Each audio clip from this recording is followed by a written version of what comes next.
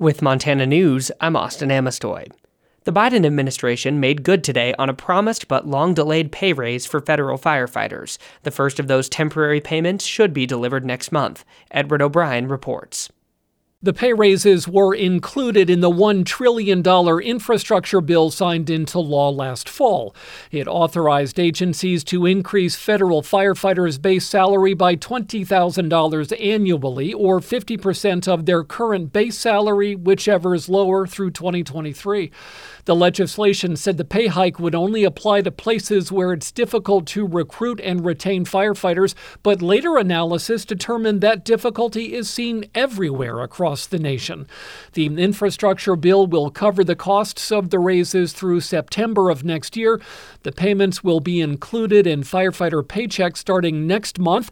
They'll also get back pay for the raises dating back to October. Edward O'Brien, Montana Public Radio.